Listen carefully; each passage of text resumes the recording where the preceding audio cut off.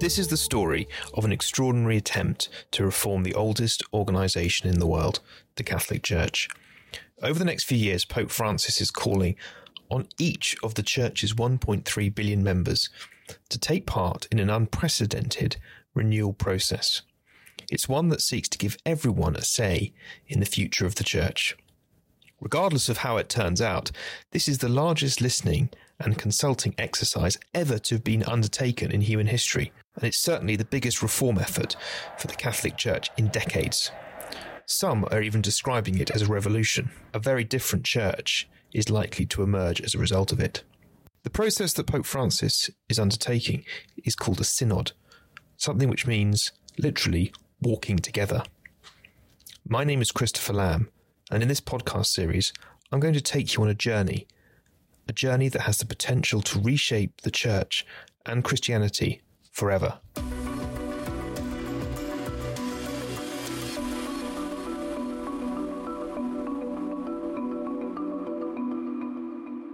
Late last night, I was speaking to a senior Vatican official who said that the effort of the synod is to speak to the church that doesn't go to church, to try and engage or reach a whole load of people who perhaps know nothing about what the church is about or know nothing really about the message of Christianity. One of the ways the synod is likely to reform the church is by giving women new leadership roles. Synodality is moving Catholicism away from a governance model that is solely hierarchical and male-dominated. Sister Natalie Beckard has been chosen by Pope Francis to help run the global synod process. She is the first woman to hold her position at the Vatican's synod office, a role that is normally held by a bishop. We met in a cafe in Rome, just off St. Peter's Square. And can we expect some turbulence, do you think, on the way? Is it going to be a bit unpredictable? Yes, of course, because if really we understand this synodal process as a spiritual process, because synodality is about listening to the Spirit, so about discernment, that means you don't know yet what will be the journey. Synodality is an open path, and you are open to the surprise of the spirits. So that's why at some points it can be a little bit messy, it's open. You can't master the journey if you are truly in this spiritual attitudes required for synodality. And we're here in the Vatican that is still very much a place of led by bishops and cardinals, very much male-dominated, but synodality is suggesting a much stronger role for women, and you yourself have got this important role. What do you think it means for the role of women in the Church? Well, I think it's rather clear that a synodal church is a relational church and an inclusive church. So it's an important topic, the place and the role of women in a synodal church, but it's the same also for young people. And so it's also about finding ways for a better shared governance, to find ways to exercise the authority that are less personal, that implies also teamwork. And that's why we are on this path, calling for more women leadership. That was a very strong call at the two last synod, and Pope Francis is doing that also at the Curia. But it's mainly about involving all the people of God and all the diversity of the people of God within a discernment process. So synodality is in a synodal church, nobody should decide alone.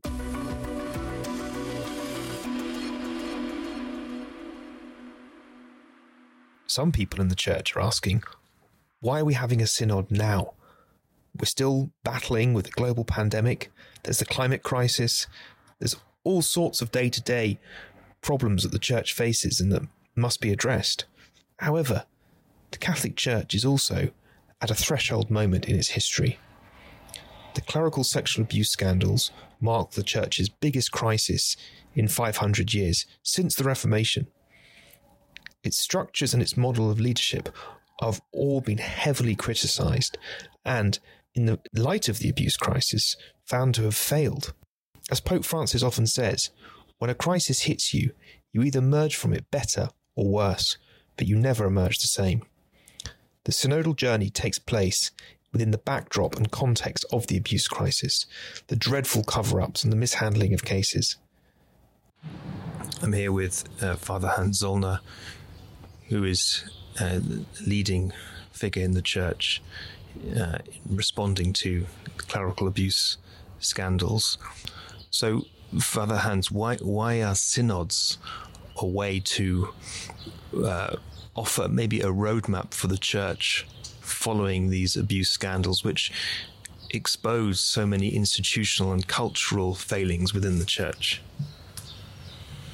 I think, first, a synodal process allows for people to speak out, and this is necessary so that we talk to each other honestly about what we experience and how we feel, because unfortunately there are not many channels for communication and not many fora where you can do that. And within the Church, I mean, in terms of where do lay people meet with bishops and where do professors of theology meet with the employees of certain charitable institutions within the Church, or school directors and so forth. So it can be a platform in which we share how much the abuse crisis, the double crisis, the crisis that comes about because of the abuse committed by clergy and lay people, but also the crisis because of the lack of trust in leadership affects everybody in one way or another when we say we are members of the Catholic Church.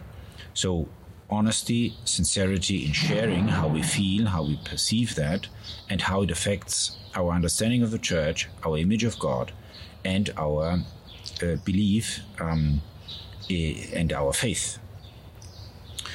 And this is, of course, most important for survivors of abuse who want to share within such a setting their wounds, their experiences of being abused, having been abused, and of having been abused a second time, but many times when it comes to how they were dealt with, how they were treated in church processes, in dealings with the administrative part. And then, secondly, I believe it is important that we draw conclusions from such an open conversation and sharing with regard to our common responsibility, those who are in positions of leadership within the Church and lay people, because we are all members of one Church, and at least to some extent we have a common understanding and a common belonging to that Church, and that means also to some extent also a common responsibility for how we act and how we deal with the allegations of abuse and the mishandling of cases. But also coming to deeper questions about how power is exercised, understood within the Church, how people who are bishops or in other similar positions of power in the Church live that out, how they share the power, but also how lay people and priests and religious, all different types of membership within the Church, also call on the Church and its leadership that this power is exercised in a way that is more following the example of Christ, that is more an example of sharing power and not trying to impose oneself, and that is also aware of the limits and limitations that are necessary within any kind of role and position. Okay. And would you say that these synods and this synod process is really quite urgent, given that the abuse scandals, as you say, it's not just that the crime of abuse took place, but that it was not handled correctly. Would you say the synod is urgent in that respect? There is an absolute urgency in how we become aware of the gravity of the situation and of the necessity to respond. And in that way, I hope that any kind of synodal process, be it in Australia, in Ireland, in Germany, or now at the level of the Universal Church with the Synod on Synodality, really takes on this very important and urgent issue.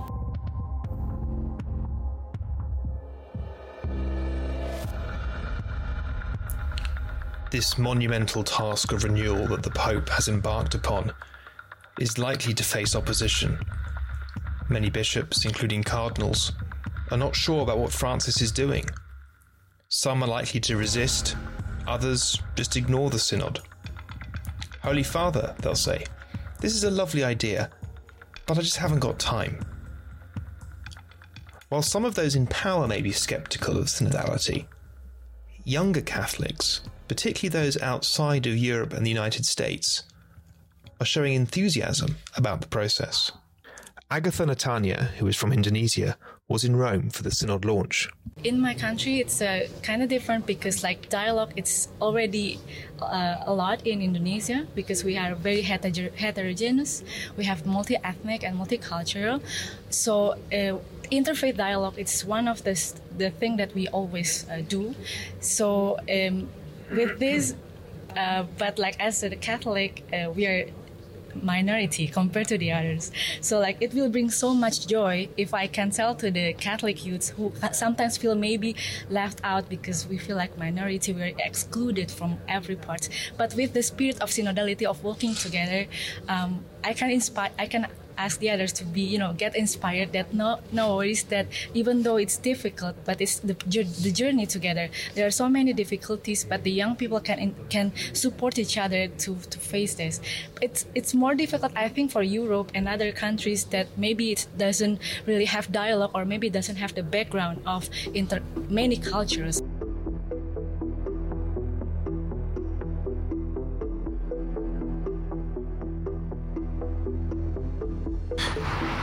If this synodal process is going to be a success, it's not going to be in Rome, but on the ground in churches in various parts of the world. I'm here at the Bishops' Conference offices in London to hear from someone who is working to try and make this synodal vision a reality. So I'm here with Father Jan Novotny, who is the Director of Mission for the Bishops' Conference of England and Wales and is very involved in what the Church in England and Wales is doing. So, Father Jan, what is a synod? So a synod is basically a council in the Church, and traditionally councils have involved bishops who've come together from the very beginning of the Church, really, in the Acts of the Apostles, at the Council of Jerusalem. And throughout the centuries, we can think about all the ecumenical councils, the most recently being the Second Vatican Council. But generally, a synod is a gathering, generally, of bishops. Historically, that's how we've understood the word synod. But this is a bit different because it's involving not just bishops, but everyone.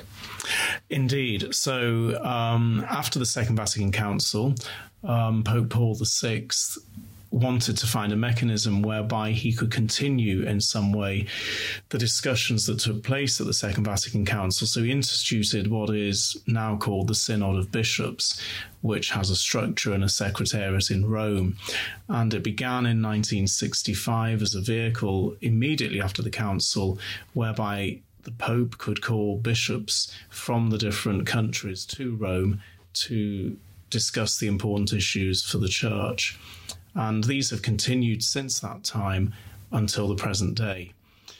The pontificate of Pope Francis has changed the focus a little bit, and they're not just meant to be places where we gather bishops and theologians, but we'll recall the most recent synods for the whole Church on young people and on the family, where Pope Francis has began a consultation with people about what is important to them. So it's them, the people of God, feeding into the process as well. Now with this new synod, preparing for 2023, Pope Francis has asked for a consultation of the whole church. So not just bishops, priests or deacons or religious, but the whole lay faithful, so the whole church together.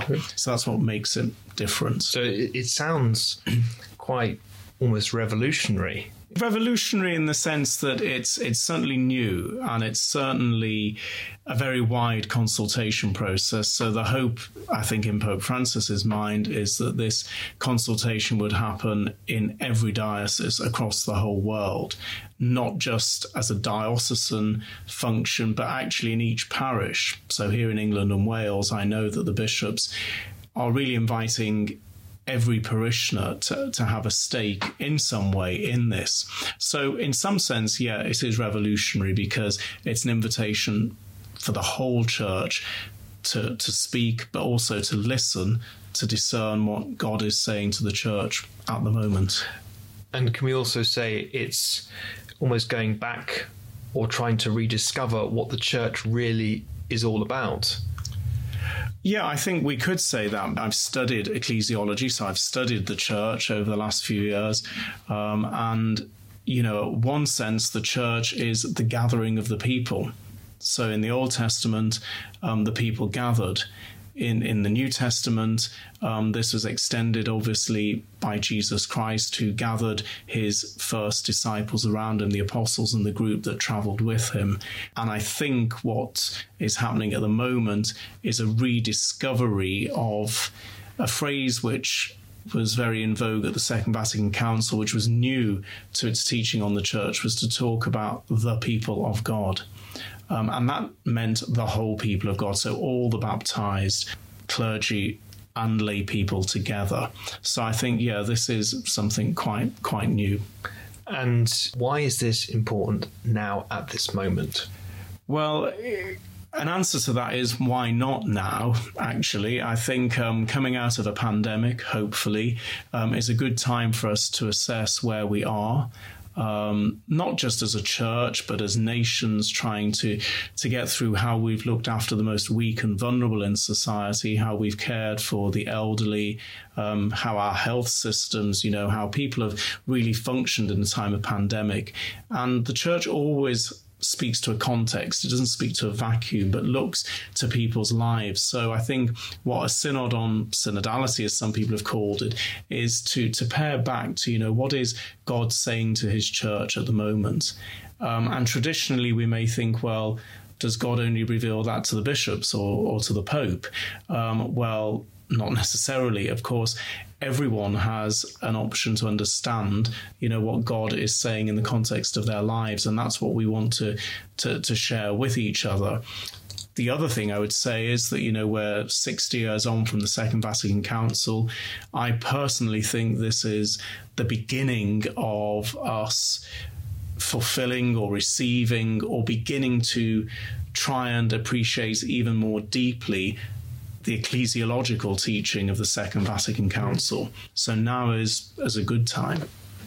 And what happens if people say, look, we want the church to change certain things, we want the church to look at married priests, the role of women, same-sex relationships? How is that going to be dealt with by the synod? Is the synod going to lead to change in this kind of area, these areas? And again, a very interesting and very up to the mark question.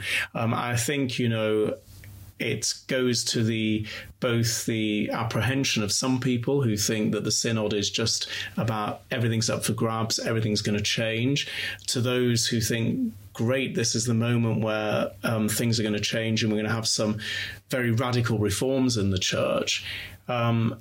I don't see it in that way personally. I think, you know, change does happen in the church at disciplines. You know, we talk about not having married clergy, but here in England and Wales, we have quite a lot of married clergy.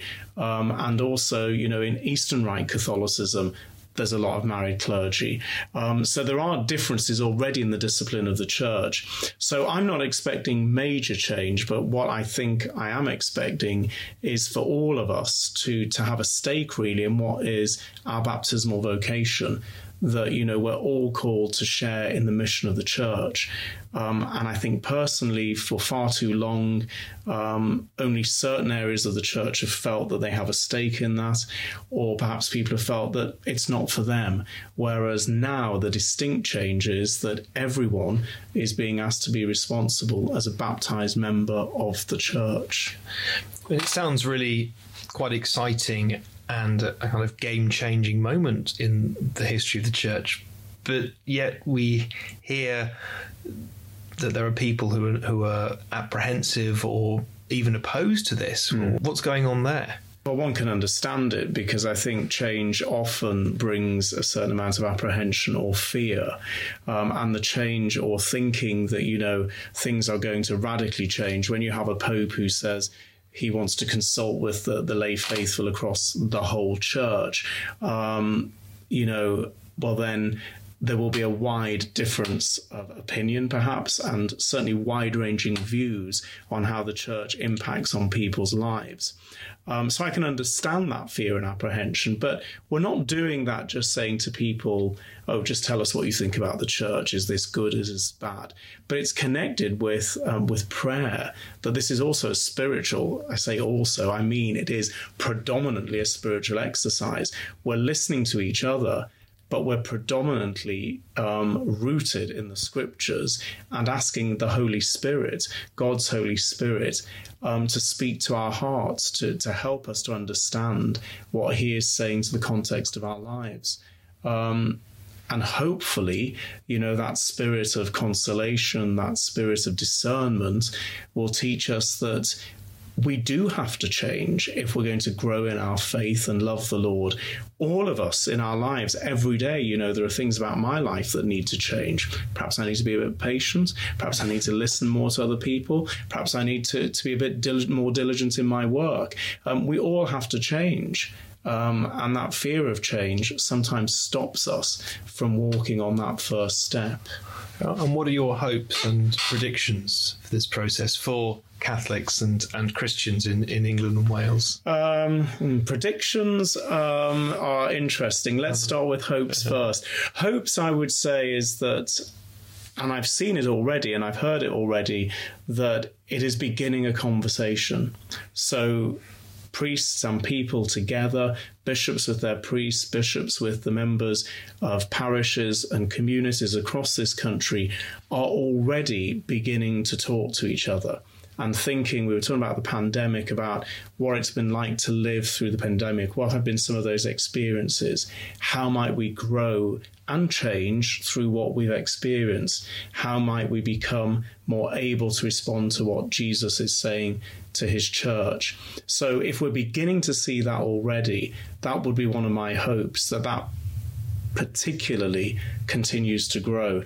But I'd also say that, you know, part of this process is about enabling everyone to have a voice. So one of my hopes is that, you know, every person feels that they've got both something to contribute to this process, but also that they will be heard. And that doesn't mean that, you know, when we hear things as priests, and certainly when our bishops hear things, that they're going to think everything is, you know, correct, because we might need at times to listen to each other, to say, actually, what I'm thinking is not on the right track. And that might be as much, dare one say it, for a layperson or a bishop to hear that, because what keeps us in that truth is by that prayer to the Holy Spirit and discerning it in the light of what the church is already about, its tradition rooted in the scriptures and its teaching. And your predictions? Predictions, gosh, you've got me on the spot now. I predict that this could be, if we really allow the Holy Spirit into our lives, a new way of us being the church in this new millennium. Pope Francis in 2015, when he was commenting on the anniversary of the Synod of Bishops, the setting up of the Synod of Bishops, said that God wants in this third millennium, the church to be synodal. So I predict that this is the beginning of that. It will take time. The church moves slowly at times, but I think a prediction will be that this will be a new way of being the church, a new way of, I almost want to say, the governance of the life of the church. And I think, this could actually be the beginning of that.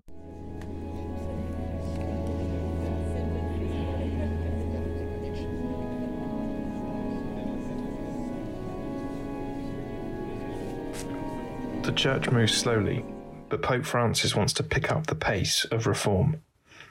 Staying still is not an option. This is like a COP26 moment. Reforms are urgent now, but they're also necessary to ensure there is a viable church for future generations. Austin Ivory, you've been inside the Synod Hall. You've been taking part in this process. You followed it closely, and you know Pope Francis is thinking, and you know him very well. How has this impacted you, and what do you think the impact's going to be on the church? Well, I think personally, I don't think I've ever been as hopeful or as excited in my Catholic life as now. I was too young, like you, Chris, for the Second Vatican Council, but I think this is most of what it felt like.